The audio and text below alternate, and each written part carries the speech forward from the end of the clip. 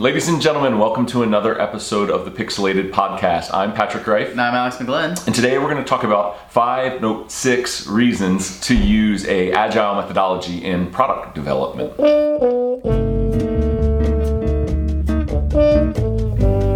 Yeah, so the basic theory behind Agile development in projects, product development, you can actually use it in a lot of different ways. You can use Agile marketing. The basic thinking is that you can make changes and implement changes throughout the process, so it doesn't have to be a static start to finish. There are going to be changes that happen along the way. There are going to be improvements. There are going to be things that get cut out. Your priorities might shift. So basically, it's kind of ebbing and flowing with the process and using a cross-functional team from sales, from marketing, from product, from engineering, so that you're getting a more well-rounded view of what the product should be. So that when you finally do release it, release your first version, your first iteration, and then continual iterations after that, that you're developing a product that is sticky and that works and that meets actual consumer needs. So, speaking of consumers, number one, gain customers. So when you are kind of going through a new product, it's really important to start the process by talking to people about what it is they're looking for, what it is they want, and what problems or pain points they are trying to solve for. Just because you think it's a great idea does not mean it is. There have been many products that have been built with all of the best intentions in the world that did not get adopted because they didn't actually solve a pain point. They solved something people complain about. People like to complain about things. Usually there's a really specific need or pain point behind those complaints. Getting to that is kind of step one in the lean or agile methodology. And it helps you gain customers because, again, you're building something that people want.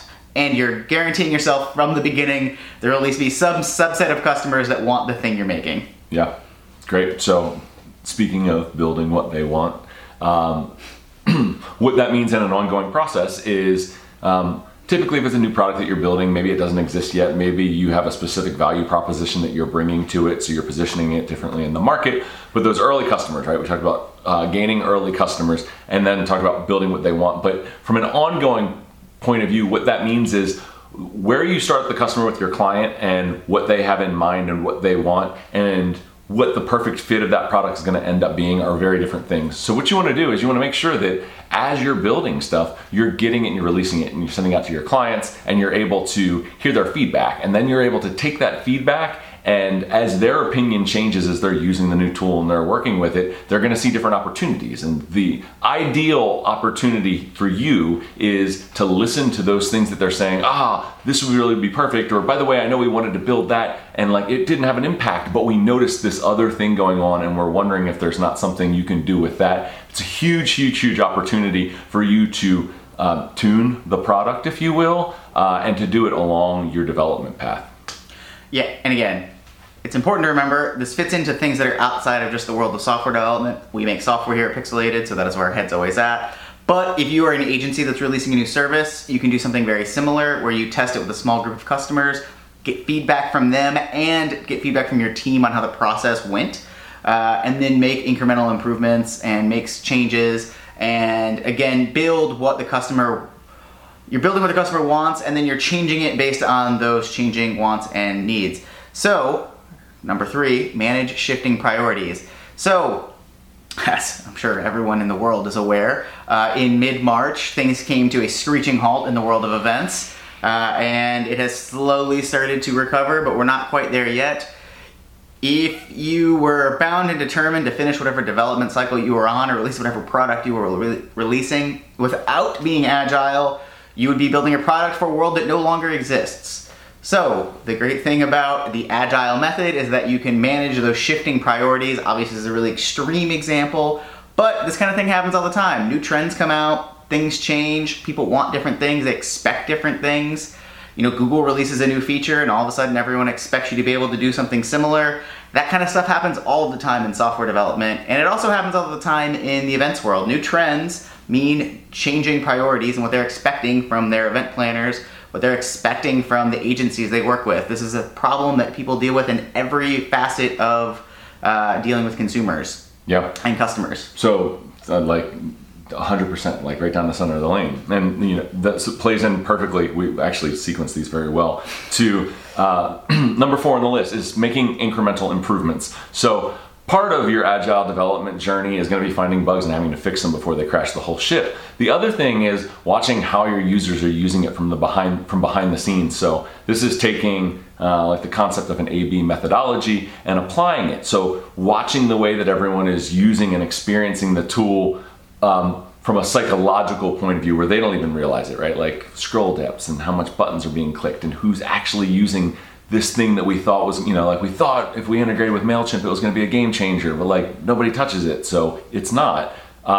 Like finding all those things and being able to turn them into these little tiny incremental positives, like incremental improvements, tremendous opportunity. And that's the way, like speaking back to building what they want, right? Like this is that same kind of thing where you're slowly but surely tuning the product with as small of a feedback loop as possible, so that way you're building in and you're listening, and you're building in and you're listening, and releasing goes between both of those. It sure does. Yeah. Releasing, it's a really important part. If you don't release it, they can't test it. Release it. This one is somewhat counterintuitive, and I have seen a lot of pushback on this kind of this side of agile lean methodology. It actually does increase productivity. There are a lot of people who would assume that it doesn't, because if you're working with changing priorities and you're constantly making tweaks to your plan, and you are constantly adding small things to a very, a growing process, it could feel like you're not being as productive as you could be. The reality is that if you spend a lot of time working on things that will never actually be adopted, that is a huge waste of productivity. So Pat used the example of MailChimp. If Pixelated were to decide to build a bunch of integrations because we assumed that's what customers wanted, that would be a giant waste of time if no one ever bought it. So that is how you are actually saving productivity, because you are building things that people have said that they want or shown that they wanted, or you've seen that there are improvements that can be made and you're implementing them. You're always making sure that the things you're doing are leading to positive ends. There shouldn't be, if you do this correctly, there shouldn't be a ton of wasted time and energy and productivity, because again, you're constantly building for definitive ends that are going to have a positive impact overall. Yeah, so to build on that, so everybody, if you haven't yet, definitely read or listen to Lean Startup by Eric Ries. Like, it's going to hit home on so many of the things that we're talking about right now. Really like a perfect addition to it.